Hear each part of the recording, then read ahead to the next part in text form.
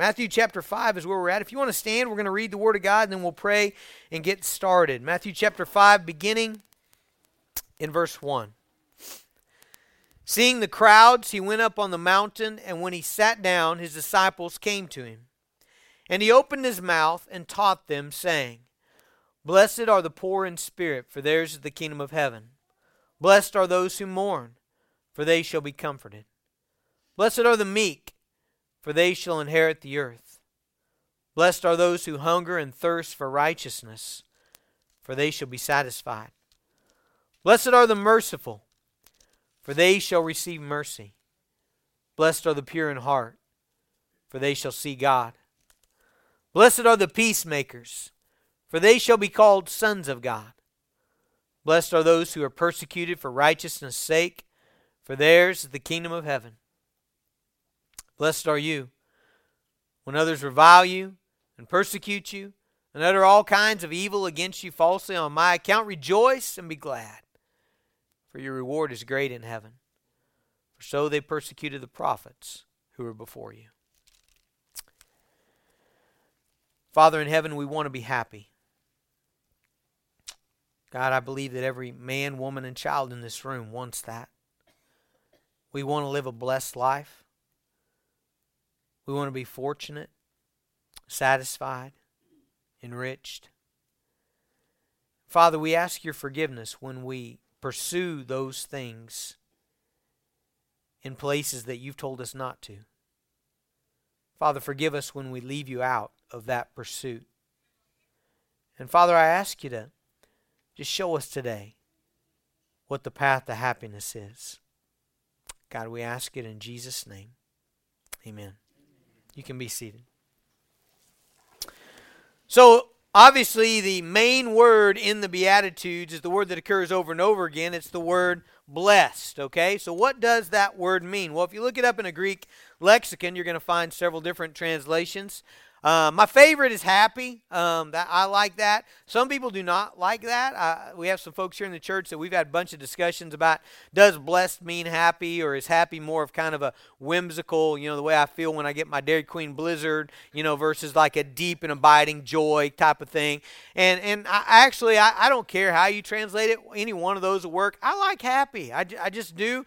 Maybe I like to be happy, but it's in the Greek lexicon, so I think that's a pretty good translation. If you hate that translation, then every time I say happy, you just twist it in your head to make it whatever you want, all right? Blessed or fortunate or satisfied. But that's what it means, okay? That's what it's talking about.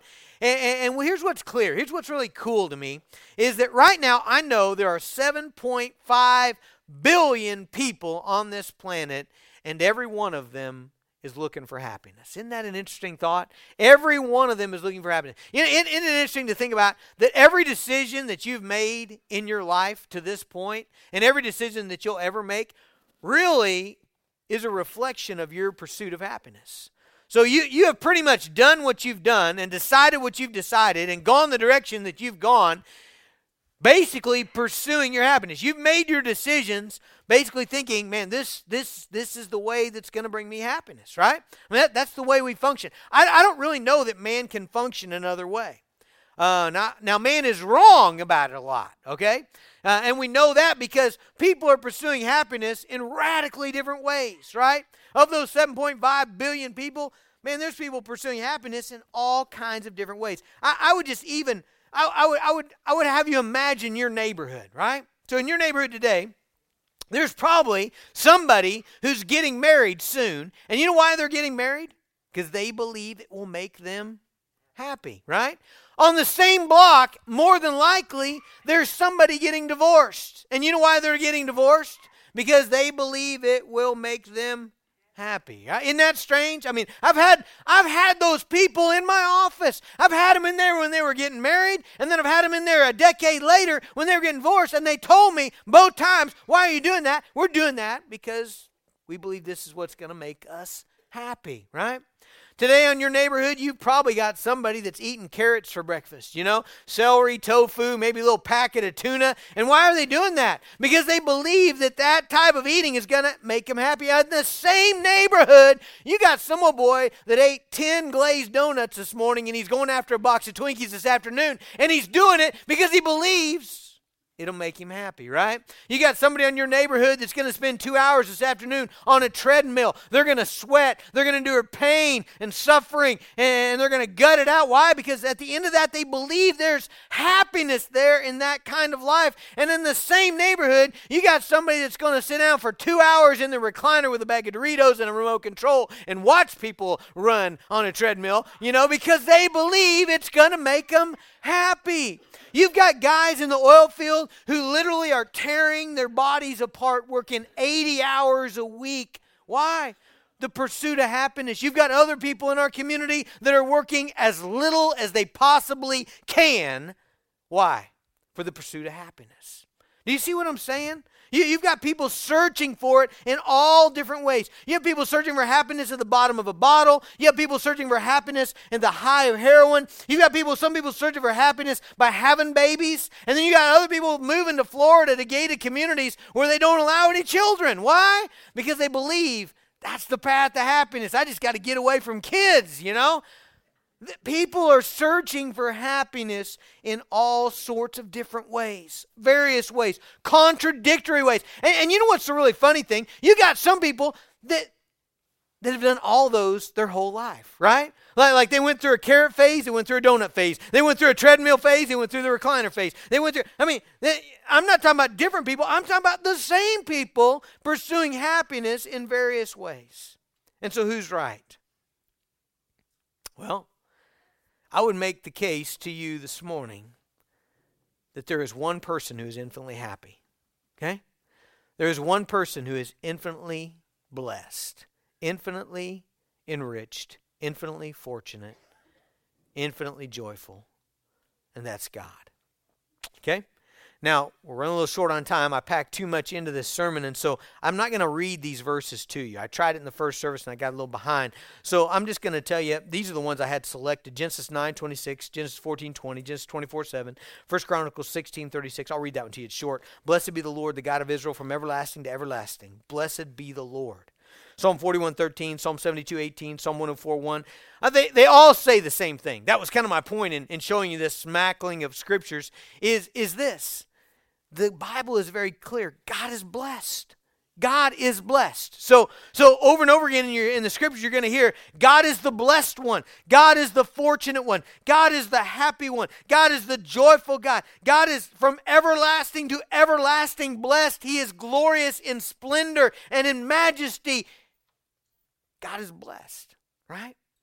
And so you've got 7.5 billion people pursuing happiness in about as many ways, but you've got one infinitely happy being. Here's the good news today. Are you ready? God is willing to share. Did you hear that? God is willing to share. You've got one infinitely happy being in the universe, and that God is willing to share. In fact, God sent his own son to live the perfect life and to die a death on the cross and to be raised from the dead and to offer you the opportunity to repent of your sins and put your faith in him, that you might be connected to him, that you might be joined to this infinitely happy, joyful, enriched, fortunate, blessed God. God, that's the gospel. The gospel is God is sharing his life. You can be connected to the resurrection life of Jesus Christ. But here's the thing. It demands faith, okay? Because the kingdom of God, as it is presented by Jesus, is nothing like what everybody in your neighborhood is telling you happiness is about. In fact, I would say to some degree, the very opposite approach is being taken from the kingdom as is being lived out in the world. So when the world looks at the Beatitudes, it says there's no way, right? I mean, when the world looks at the Beatitudes and Jesus says, all right, here's the path to happiness, to be poor in spirit, to mourn, to be meek, to hunger and thirst for righteousness, to be merciful and a peacemaker. That's not the path the world is taking, is it? Man, when you talk about What is the world? What are the pursuits? Well, we've listed a whole bunch, but let me just summarize some of those. The world says you need comfort to be happy. You need wealth. You need possessions. You need the applause of men. You need the glory of men, the approval of men. You need to believe in yourself. That's really big today. You need to believe you're somebody special. You need to be proud of yourself. You need to indulge your desires. You need to be self-sufficient. You need to be catered to. But I'll tell you, when you work that out, I'll agree with you that sin has some immediate pleasures, but when you work that out, that has a 0% chance of making you eternally happy. 0, right? So Jesus offers a radically different way. Now, let's put this in context. So Matthew 3, John the Baptist steps on the scene. What does he say? First thing he says, repent, for the kingdom of heaven is at hand, right? Jesus is baptized. He goes through his temptation in the wilderness. Chapter 4, verse 17, Jesus steps on the scene in his public ministry. And what does he say? Repent, for the kingdom of heaven is at hand, right? What's he saying? The king is here. The kingdom of heaven is at hand. You can be in the kingdom, right? And then he begins the beatitude by saying, blessed are the poor in spirit, for theirs is the kingdom of heaven, all right? So what I want you to see is all of this is related to the entrance into the kingdom of heaven. In fact, I would tell you that the first couple Beatitudes are actually the doorway into the kingdom. In other words, you're not going to get in the kingdom unless you obey, unless you embrace, unless you believe this new way of living that is the kingdom of heaven. All right, and so what is the gateway into the kingdom of heaven? Well, verse 3 says, blessed are the poor in spirit, for theirs is the kingdom of heaven. Now, what does that mean, poor in spirit? Okay, now normally when we think of poor, we think of finances, okay? And rightly so, it's used that way very much. The definition of poor is someone who is humble in regard to their own capacities. They're dependent on others for support. They're a beggar maybe. But here's the definition I want you to work with, okay? Because this one works well, I think. A poor person is someone who doesn't have enough. Okay? Doesn't have enough. So think about it this way. They walk into the grocery store. They walk into Walmart. They walk into the car lot. They walk into the real estate office. And they don't have enough. They don't have enough to obtain what they're after, right? Now, normally we just think of that in terms of finances. But if that were what Jesus were saying, if all he is talking about here is finances, then he would be saying that the path to happiness is financial poverty. Now, if that's true, did you guys see we started construction on the homeless shelter at 17th Street there? Did you, right as you pass the tracks? If that's true, that's really silly. Why did we do that, right? Why do we do that? If the path to happiness is financial poverty, then when people come into Pastor Gary this week, who are homeless and who've gotten kicked out of their apartment or whatever and they're destitute, instead of helping them, Pastor Gary should shake their hand vigorously and congratulate them that they've arrived, right? He should say, wow, you made it. Good job. Okay? But obviously the Bible says no. We're to help them out of poverty. And so clearly Jesus is not saying the path to happiness is financial poverty. Now, I do believe that finances work into that. We'll talk about that here in a little bit. But for the sake of our text, I believe he's talking about not having enough spiritually. Okay? So poor in spirit, all right? So basically when you think of poverty of spirit, basically you're talking about people who don't have enough righteousness, who don't have enough moral merit, who don't have enough goodness, who don't have enough spiritual collateral to get to God. They don't have enough to be pleasing to God. They're spiritually bankrupt. They don't have enough to fix themselves. They don't have enough to overcome their sin. They are dependent on God. And so when you think of it that way, then Jesus is saying, okay, the kingdom of heaven is at hand, but you're not going to get in the kingdom unless you realize you are utterly and completely dependent upon God. Nobody's getting into the kingdom thinking, well, man, I'm a pretty good person. I'm a pretty good guy. I got things overcome. I don't sin like other people. Well, no, you're never going to get in the kingdom of God. You're never going to be on that path that reaches happiness. You can't get there unless you're poor in spirit. Now, maybe you're out there and you're thinking, all right, I know he's saying that, but he just doesn't know how awesome I am, okay? I would just encourage you to read the Sermon on the Mount this week, and tell me with an honest face that you have obeyed everything, that you can obey everything on your own in the Sermon on the Mount. Let me give you a little preview, okay? Are you ready? Matthew 5:22. But I say to you, everyone who is angry with his brother will be liable to the judgment. Whoever insults his brother will be liable to the council. Whoever says you fool will be liable to the hell of fire. Verse 27. You've heard that it was said, you shall not commit adultery. But I say to you that everyone who looks at a woman with lustful intent has already committed adultery with her in his heart. Verse 38. You've heard that it was said, an eye for an eye, a tooth for a tooth. But I say to you, do not resist the one who's evil. But if anyone slaps you on the right cheek, turn to him the other also. Verse 44.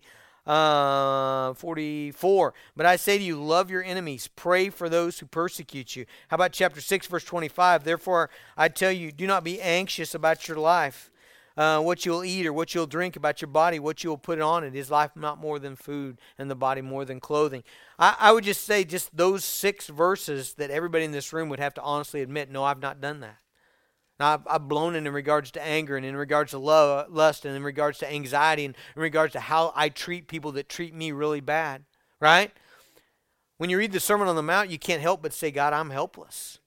God, I need you. That's what it should do. You should say, God, I'm out of gas. God, I don't have enough. I don't have enough. I cannot live this way without you. And so what we find when we think about the Beatitudes, when we think about the pursuit of happiness that 7.5 billion people are on, one of the first pillars of that is humility. Okay? I'm going to give you 2 pillars today. And the first one is humility. And so when you think about the pursuit of happiness, the pursuit of the blessed life, one of the pillars there has got to be humility.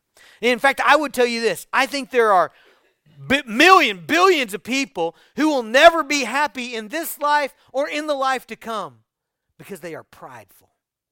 Pride is what keeps them from happiness. Pride is what keeps them from the blessed life. And again, remember, the Beatitudes are kind of like the front door to the kingdom. And Jesus is saying, blessed are those who are poor in spirit, for theirs is the kingdom of heaven. But if you're not poor in spirit, you can't get in. Let me give you some evidence of that. Luke chapter 18. Listen to this story. Jesus told this story. He also told this parable to some who trusted in themselves that they were righteous and treated others with contempt. 2 men went up to the temple to pray, one a Pharisee, the other a tax collector. The Pharisee, standing by himself, prayed thus, God, I thank you that I'm not like other men. He might even pointed some out. Extortioners, unjust, adulterers, even like this tax collector. I fast twice a week. I give tithes of all I get. But the tax collector, standing far off, would not even lift his eyes to heaven. But he beat his breast, saying, God, be merciful to me, a sinner. I tell you, here's what Jesus says about those 2 guys. This man, the tax collector, went down to his house justified rather than the other. For everyone who exalts himself will be humbled, and the one who humbles himself will be exalted. Did you see that? The guy's a good guy. He's never getting in the kingdom. He will never find the blessed life. He will never find happiness. Why? Because he can't humble himself. You know what Jesus said in Matthew 18? He said, he called a child to himself in verse 2, put him in the midst, and then in verse 3 he said, truly I say to you, unless you turn and become like children, you will never enter the kingdom of heaven. Did you hear that? Never. You will never enter the kingdom of heaven unless you become like a child. You know the neat thing about children? They have no problem being dependent. They don't have any problem being dependent. I'm always amazed at our little guy. He's got as much energy. I mean, the dude could run, his engine could rev at 6,000 RPM if it's something he wants to do.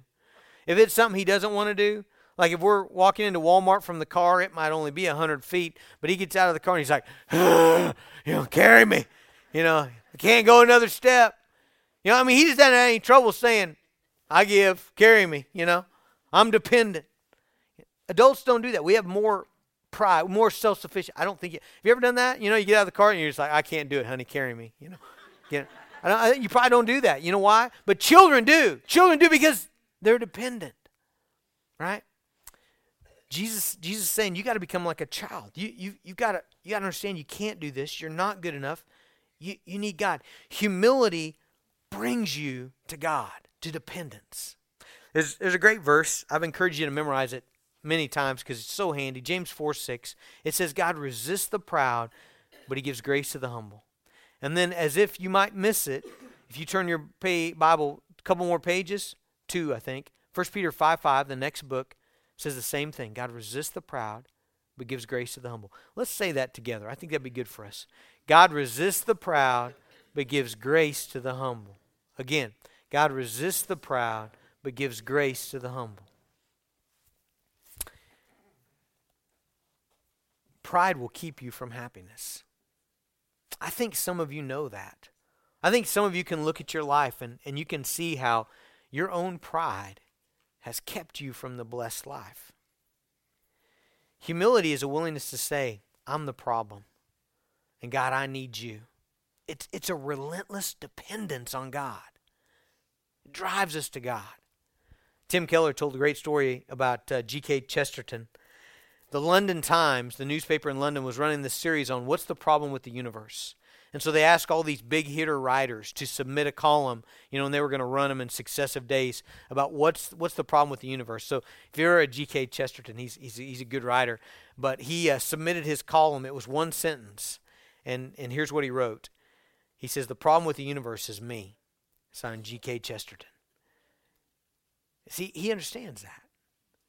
We want to. What do we want to do? Pride wants to blame it on everybody else, right? My spouse, my family, my job, the problem with the universe is my own sin. It's me. So I think a lot of you are going to say, well, if that's true, then kingdom people who are in the kingdom of God, they're just going to be these timid people who never try anything, never attempt anything, never do anything great because they're just so beat down. I'm nothing, I can't do it. That's actually not true. The opposite is true, and let me tell you why. Because poorness of spirit, humility, drives you to God. When you come to God, you plug into a power not your own, and you are able to accomplish far more than you ever could on your own. There's a great example of this in Scripture in 2 Corinthians 12. So the Apostle Paul has this hard thing in his life, this thing that's just beating him down, and he prays to God. He calls it his thorn in the flesh. He prays to God 3 times. God, take it away. God, please take it away. Take it away. Have you ever had something like that in your life? It's just so hard, so painful, and you pray to God to take it away. God wouldn't take it away. Instead, here's what God said to Paul. He said to him in verse 9 of 2 Corinthians 12, my grace is sufficient for you. My power is made perfect in weakness. My power is made perfect in weakness. So Paul changes his tune. Listen to what he says now. He says, therefore, I will boast all the more gladly of my weaknesses so that the power of Christ may rest upon me. For the sake of Christ, then, I am content with weaknesses, insults, hardships, persecutions, calamities. For when I am weak, then I'm strong. See, that's what humility does. Humility drives you to God.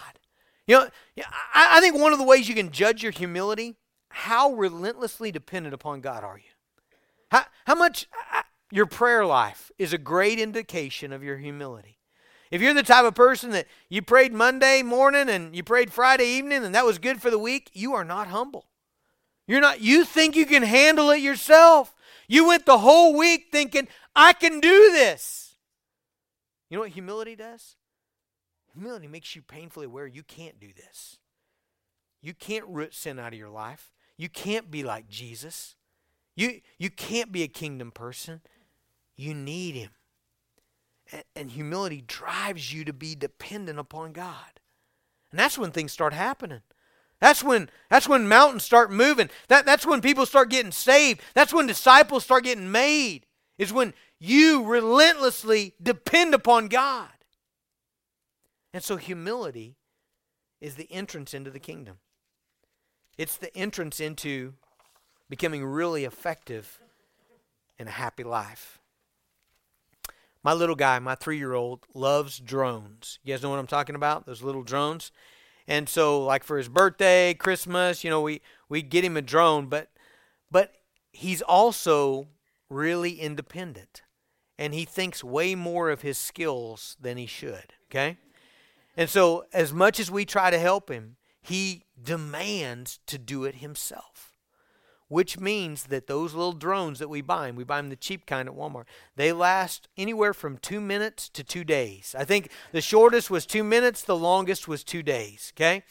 And because he flies them into stuff. Crash, crash, crash, crash, crash, crash, crash. The propellers break. They fly. They crash even work. All the propellers break off. And then he's sad, right? So sometimes it's just a couple minutes of happiness, and then it's misery and sadness, and Dad, fix it, fix it. So I can't, you destroyed it, you know? So Pastor Daniel saved the day. Pastor Daniel has an expensive drone. He's got a nice one, right? And the really cool thing about this drone is it has 2 controllers, right? And so he gives Colt the one that enables him to make it take off and land. Okay, now he doesn't know that's all he's doing, but that is what he does. So whenever he wants it to take off, he pushes that button. Sure enough, it takes off. Well, once it's up in the air, Pastor Daniel is actually controlling it, right? You know what we've got? Happiness. Happiness. He every time he comes in, Pastor Daniel's got to leave it at home because he every time Colt comes in, that's all he wants to do is go in there and fly. Because he's like, I'm an awesome pilot, you know? I mean, now, like, the thing takes off and he's doing flips and he's, you know, buzzing and all over. He's like a fighter pilot, you know? All of a sudden, he's got these skills. But what really has happened is he's become dependent on someone who can actually do it. I wonder if there's some of you in here, you've been crashing your life, maybe your whole life, you know, and you've been demanding to do it, and it's just crash after crash after crash. Broken relationships, broken finances, a broken life. You know what the kingdom of God is? It's when you finally say, God, I need you. Humility. God, I'm going to relentlessly come to you. God, I'm going to do what you say. I'm going to listen to you. I'm not going to do my own thing. I just mess it up. I'll just crash it. And so, God, I pour a spirit, enter the kingdom of God. It's relentlessly depending on God. It's eyes on God. Man, I'll tell you, humility is so refreshing. Because it is so exhilarating to have your eyes on God, to be fascinated with God and interested in God and calling out to God rather than eyes on self. Man, it is misery producing. And I know the world says the opposite. The world says, man, you need to be all about yourself. And yeah, man, that's misery. It is that path to happiness is to be all about God. I'm doing a little experiment. I have this theory. I haven't always believed this, but I have this theory that I don't believe anybody really pays attention to me. Like, honestly, like in life. I'm not talking about in this sermon, but like just like going through life. Like, usually you think that, like, you know, you got to perform and you got, like, everybody's watching you and you know. So when I went to Africa, I got my favorite pants. I got them. I don't have them on now, but I got them stained, and can't get the stain out. But they're my favorite pants. And so, like, I'm doing this experiment. I just wear them anyway. I don't think anybody ever notices. Like, I wore them all day yesterday. I wore them to a discipleship group, 2 basketball games, and a funeral. I'm convinced nobody knew, you know? I mean, I just don't think anybody's paying attention. Anyway, it's kind of a social experiment. But what I'm saying is, it's so refreshing to not worry about yourself. Just have your eyes on God. Yeah, I had a wife really mad at me in the second service. She says, my husband wears stained stuff all the time, and you just reinforced it, you know. That's not what I'm trying to do. I'm just saying, a God-focused life, man, it's the path to happiness. All right, so let's transition to the next one, okay? So if you think of verse 3, blessed are the poor in spirit, for there's the kingdom of heaven. That's kind of the interest in the kingdom. Okay, I think blessed are those who mourn is right on the tails of that. I think it's the next step, okay? And I think they go together. Now, again, this is one of those that the world can't understand, right? I think if you say, what's the path to happiness? Well, Jesus said, blessed are those who mourn. They're going to be like, okay, so you're saying happy are the sad, right? Yeah, that's what we're saying. Happy are the sad. That doesn't make any sense. That's like saying, alive are those who die. Jesus said that too, you know, didn't he, huh? Right? So this paradox thing, it's okay in the Bible. We just got to trust him, all right? So it's not just sad about anything, I don't think. No, don't. It is mourning over a particular thing, which I believe is your sin. Let me show you where we find this in the scriptures. So Paul helps us out greatly in this in 2 Corinthians chapter 7, okay? It's a particular kind of mourning, a particular kind of grieving, right? So 2 Corinthians 7 says this, As it is, I rejoice, not because you were grieved, but because you were grieved into repenting. For you felt a godly grief. That's what he's talking about. It's that kind of mourning. So that you suffered no loss through us. For godly grief produces what? Repentance. All right? So this kind of mourning, this kind of godly mourning produces repentance that leads to salvation. And then I love that little phrase right after that. Not to be regretted. You'll never regret that kind of mourning, that kind of weeping. And so the scripture is talking about a sadness over sin that brings repentance, that triggers the response of God. They shall be comforted. Blessed are those who mourn, for they shall be comforted. You know what's really a cool thing? The word comforted is parakaleo. It's the same word that Jesus uses for the Holy Spirit in John 14. Same word, the helper. You'll be helped by God. You'll be comforted by God. All right, so let's put our big foundation pieces in, okay? So when you think about the pursuit of happiness, it's related to the kingdom of God, right? Jesus is saying, man, the blessed God invites you into his kingdom, all right? But you can't get into the kingdom without humility, right? That's the first one, humility. Okay, now let me give you the second one. The second one is this. Sin always brings misery. Here's the sad thing. We don't all believe that. Isn't that sad? We don't all believe in this room that sin brings misery. I know, you know how I know that? Because we keep going back to it, don't we? And why do we do what we do? Let's go back to the very beginning of the sermon. 7.5 billion people on the planet. Why has everybody done everything they've done in their life?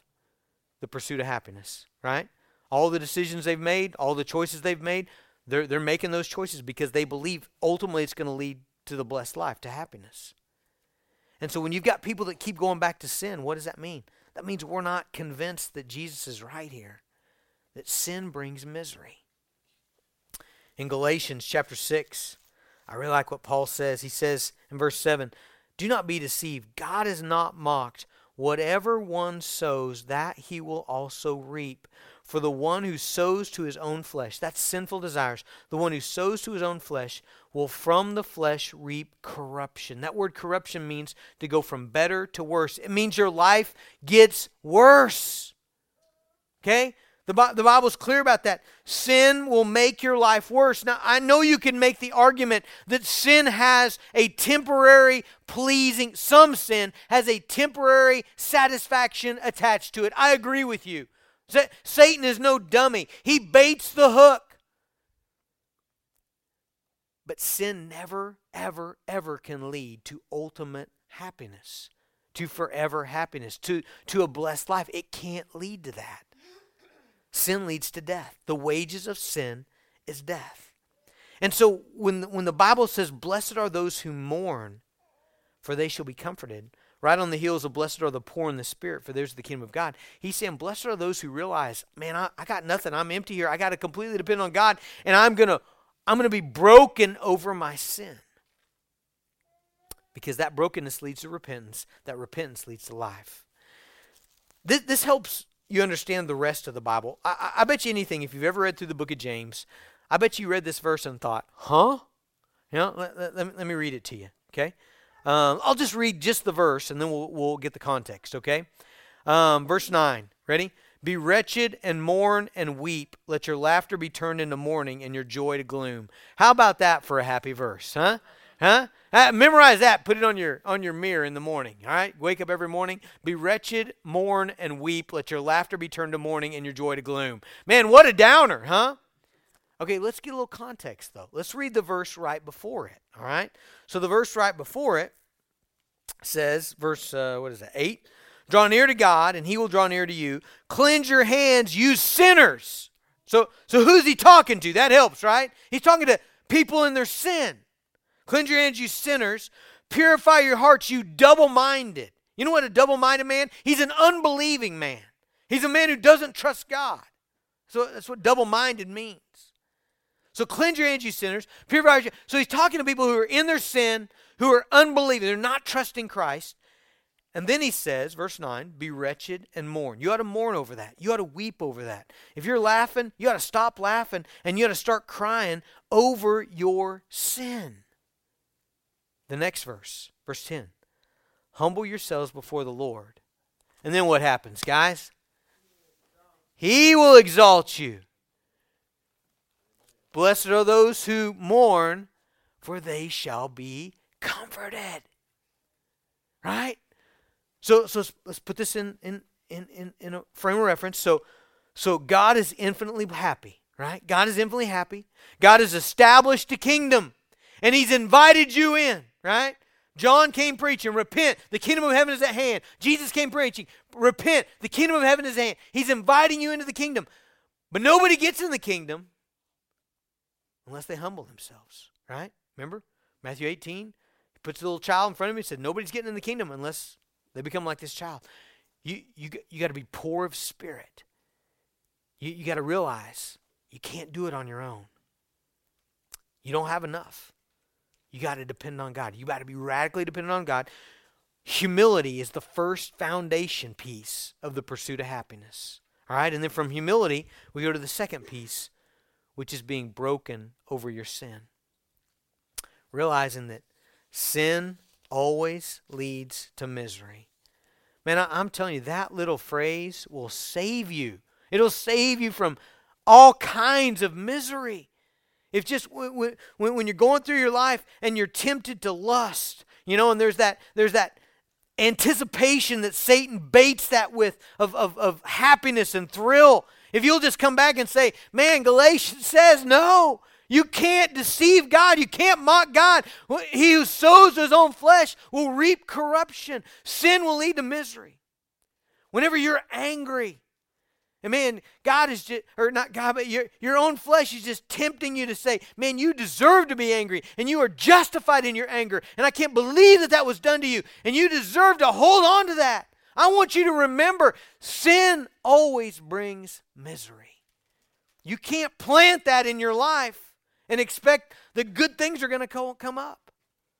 Anger, bitterness, resentment, that's not the path to happiness. Anxiety. Man, you can't lay in your bed and think, man, I got to work it all out. I got to worry about this. I got to run this in my mind 1,000 times rather than just trusting God. That's not the path to happiness.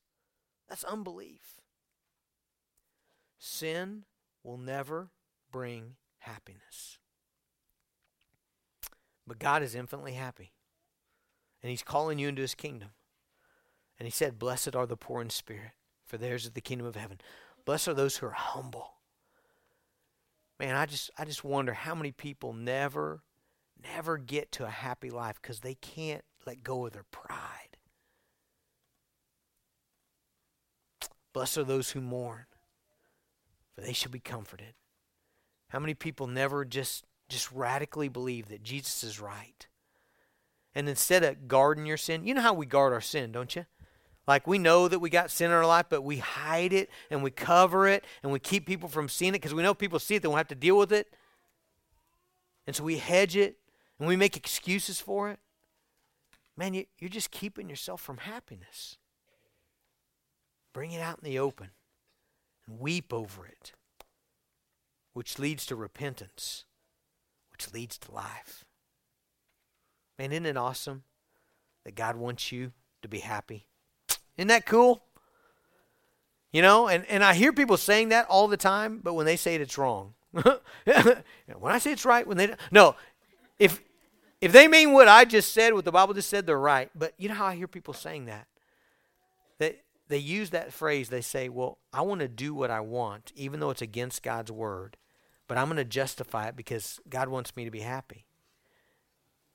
You won't ever be happy. You can't be happy down that path. It doesn't lead there. But God's calling you into His kingdom. And that begins with humility, and that begins with actually being broken over the sin in our life, repenting and turning to God. Let's do that right now. Father, we come to you, Lord, empty-handed. God, we come to you full of need.